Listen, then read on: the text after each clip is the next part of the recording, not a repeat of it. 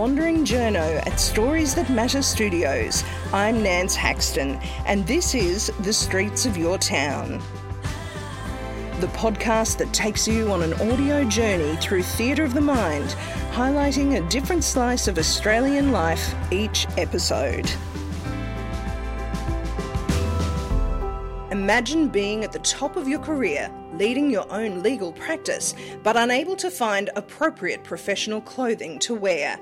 This is the dilemma that faces Supreme Court solicitor Carol Taylor regularly.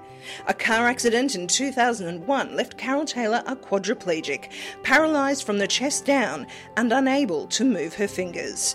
Since those difficult days of adjusting to her new life, Carol has become a mother and returned to work, becoming principal of Taylor Law and Conveyancing. And now she adds fashion designer to her achievements. Carol's experience and dissatisfaction with off-the-rack clothing not meeting her needs of living with a disability has inspired her to address her and others' needs for clothing to be both practical and enable the wearer to feel beautiful and glamorous. Carol Taylor's works are now on display in the exhibition Agency by Design, Expressive Design for Disability at Artisan in Brisbane.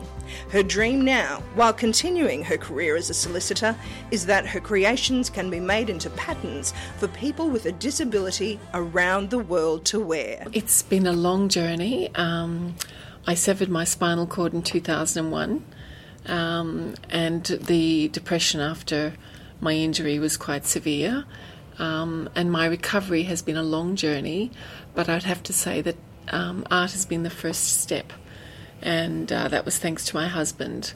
He came home with some art brushes and classes and set me on a road to recovery to help me initially to overcome the depression of a catastrophic injury. So the creativity was really key to you finding what your next step would be, really? Yes, I never knew I could paint. I'd never painted before.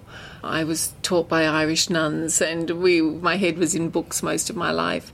So art was never part of my life before my injury. So it feels like I've discovered a whole new aspect to my being and thinking that I never knew was there. And does it sit quite comfortably with your career as well?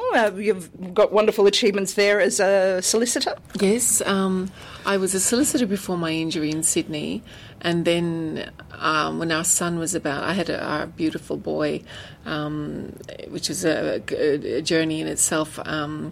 I had him after my injury when we'd been told that we could never have children.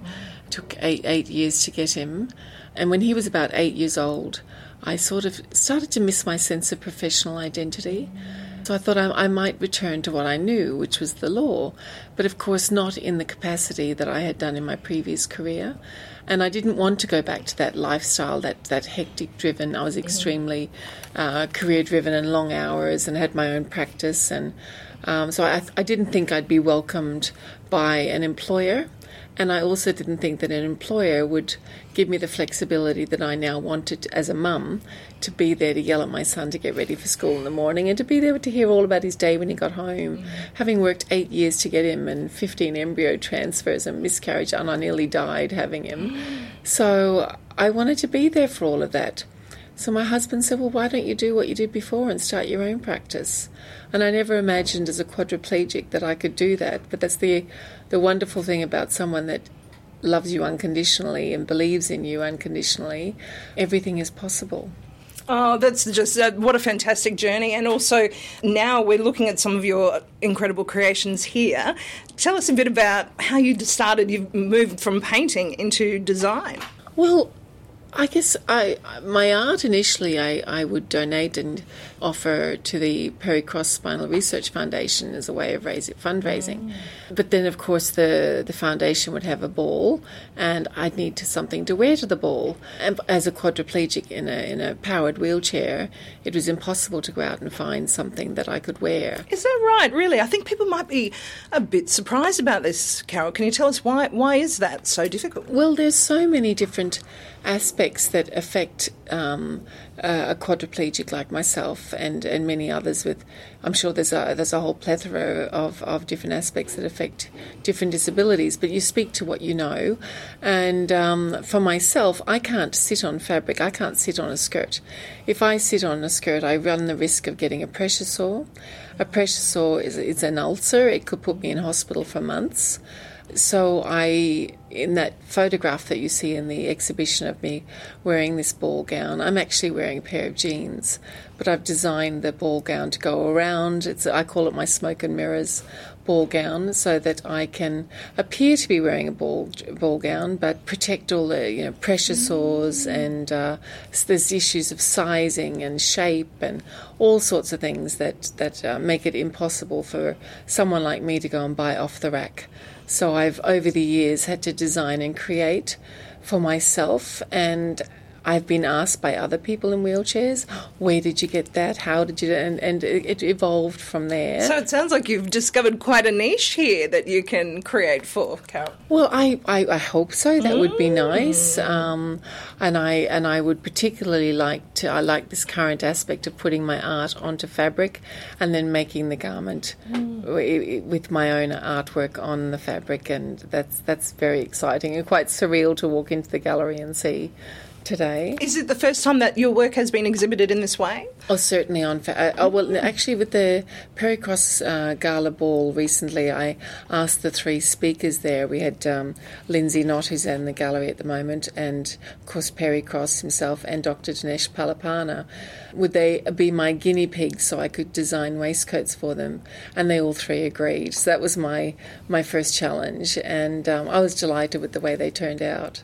But wonderful to see it here, ready for the public, I suppose, for that wider public to really appreciate the skill and the beauty and the actual, how practical this is as well. Art can be practical after all. Well, I really feel very strongly that people with physical disabilities have been left out of the fashion conversation. Mm-hmm. And I would really like to change that.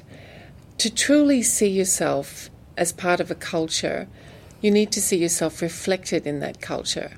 The classic examples I think of, obviously, at the moment you've seen the great success of that movie Crazy Rich Asians. Mm-hmm. First time we've seen an all-Asian cast in a rom-com. Mm-hmm. And similarly, I think there was that movie Black Panther. Well, it's the same for people with disability. To truly see yourself in a culture, you need to see yourself reflected in that culture. And to not be able to go out and buy clothing for someone like myself, it's an indicator that the world doesn't see you as someone that fits in, or sees you rather as a bit of a misfit.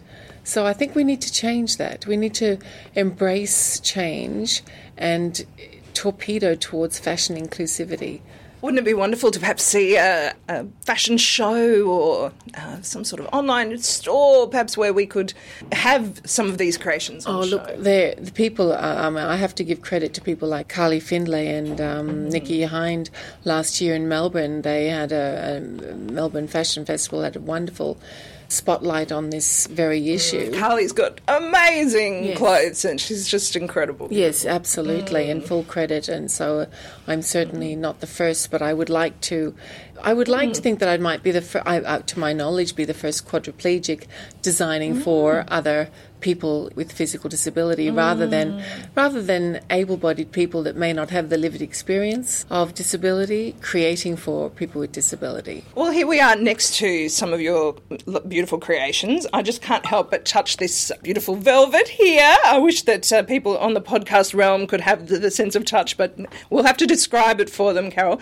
Tell us a bit about what you've done here to create these beautiful items which you could wear to any ball, I imagine. Really. Thank you very much, Nance. The first thing I'll say about this is, and it's a reflection of, it really highlights the point I'm trying to make here. We could not exhibit this ball gown other than in a photograph in the exhibit because we could not get our hands on a mannequin that would be seated in a wheelchair. And I think that is... It sums it up, really? It really sums it up. We have this garment that I've created, but we couldn't display it on a mannequin. And it begs the question, why don't we have disabled people in shop windows? Why don't we have disabled mannequins in wheelchairs in the major shopping centres? Yeah. You know, that's right. So this ball gown is made of, well, it's 2 pieces rather than it's 3 pieces, in fact, as with someone in a wheelchair with their knees permanently bent.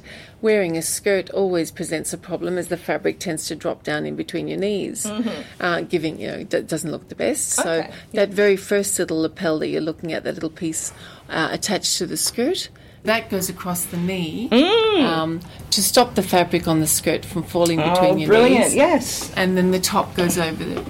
And I love this. Tulle, is that? Tulle, just yes. to, again, keep the dress out looking really dramatic, I suppose. It does. It gives it a bit of body. It is, as I said, it's designed to fit around my wheelchair and to take into account all the problems that someone that is a quadriplegic and permanently wheelchair bound, we have this unceremonious wasting away of muscles that just sort of land in your lap over the years, because of lack of use. And you have to learn to dress around that, to detract from those problems. Everybody has something. And, even able-bodied, and even when I was able-bodied, you were never satisfied with your body. There's always something that you'd like to improve upon or draw attention away from. And it's no different after an injury. You still want to make the best of yourself. Fashion is a form of self-expression and speaks to your identity. It just proves to me that things can be practical and beautiful. And so often people seem to think that, oh no, if it's going to be practical, it can only be that. But we can merge these. I think we have in the marketplace certainly adaptive clothing. But from what I've seen, well, my position is I don't want to see tracksuit pants and oversized jeans to continue to be the norm for people in wheelchairs. And I admit that there are manufacturers out there of adaptive clothing, but in my view, it's not fashionable clothing. No, and there's a time and place for that. Yes, it's functional and very often designed to assist the carer with ease of dressing, more so than the fashionista within the disabled person. And I imagine for you as a solicitor too, you'd want a certain level of professionalism in your dress. Have you found that a challenge as well? That has been very challenging. Creating an evening glamorous wardrobe for myself was one challenge, but then trying to create a corporate look as a lawyer. I've done a bit of public speaking and travelled a bit to talk on different aspects of the law. And, you want to fit in with your peers.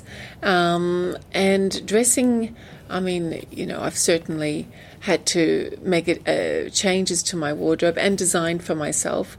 What I'm wearing at the moment is something that I've designed for myself. It's beautiful tweed. I love it. Thank you very much. But no, you can't rock up to court in tracky dacks, really. Not the look we're looking for. It's not the look we're looking for, and it's empowerment dressing rather than power dressing. It's how it makes you feel, the confidence level it instills, and it also, for me, it speaks to my former self. So it enables me to still connect with that person when I do have my lawyer hat on, as opposed to when I'm at home in creative mode as an artist. I am immediately drawn to colour and lots of it and soft flowing. I think there's an example out there, one of my caftans. Oh, caftan, beautiful. I'll have to go and have a look at that myself. So thank you so much for joining us in Streets of Your Town, Carol. It's been really wonderful. But how long is the exhibition here in Brisbane for? I think the exhibition is on until July, and I would encourage people to come and have a look. There's lots of little smoke and mirror tricks, and a lot of people have asked, am I looking at just women, or am I going to look at men as well in my fashion? And I certainly am. And one of the pieces out there is something that I've designed for the very dynamic Lindsay Knott, and it may seem like a simple waistcoat, but there's a lot of thought that's gone into it. The shape to suit someone that's permanently in a seated position, magnetic buttons, invisible zips, things like that, to make it easy for dressing as well as to look fashionable and fitted. So please come along and see it, and I'd like to thank everybody involved at Artisan for inviting me to exhibit. It's certainly a wonderful opportunity, and I thank them all very much. And for people, because of course this podcast can go all around the world, Carol, but for people who are interested in accessing or finding your work, is there a website or anything? At the moment, I have a Facebook page just called Carol Taylor Artist. Or you can look at Taylor Law and Conveyancing. You can always find me there as well. So people can contact you there about how to find this beautiful clothing for themselves and perhaps to spread this movement far further than just here in Australia. That would be wonderful. Carol, hopefully this really is just the beginning of this spreading much further, do you think? I hope so, Nance. I really do. It would be very exciting, and it's, for me, I wouldn't consider it work because I'm passionate about art and I'm passionate about fashion. But I guess the position I've arrived at is that I may be on wheels, but it's my fashion that moves me forward. And people underestimate the power of these aspects of society, don't we? That fashion is inclusion, as you were saying. If you're not wearing what expresses you or what you're reflecting the culture around you, you're not really part of that. If you're not seen in your culture, you're not you have to be reflected in it to feel part of it. And would you hope that perhaps even people could start taking patterns and being able to use your creations as well? I would love to see my creations, my designs, my artworks on the designs and then graded in pattern sizes so that people with disabilities, just like the fashion industry was overhauled to accept larger sizes and plus sizes, and we now have shop spaces giving up to plus sizes. I think that we need to embrace this wonderful niche market, and why not have areas of David Jones allocated to, accessible clothing? Absolutely. I mean, it was a massive shift when they finally had to embrace having bigger sizes. I mean, the fashion industry was dragged kicking and screaming, really, weren't they? But hopefully this won't be quite so hard. And and now it's the new normal. We don't think twice of going into the department stores and seeing plus size areas. So it needs to be the same for disabled for accessible clothing. Hopefully it will be. Thank you so much, Carol, for joining us on Streets of Your Town. Nance, it's been my pleasure. That was solicitor and fashion designer Carol Taylor speaking to me from her exhibition at the Queensland Gallery of Art and Craft Design, Artisan, in Brisbane's bustling hub of Bowen Hills. Streets of Your Town is produced by Nance Haxton, aka The Wandering Journo, with production assistance from Michael Adams. That's it for this episode. I'm Nance Haxton. Stay up to date with the latest episode of Streets of Your Town by subscribing on your podcast app, on iTunes or SoundCloud. See you next time.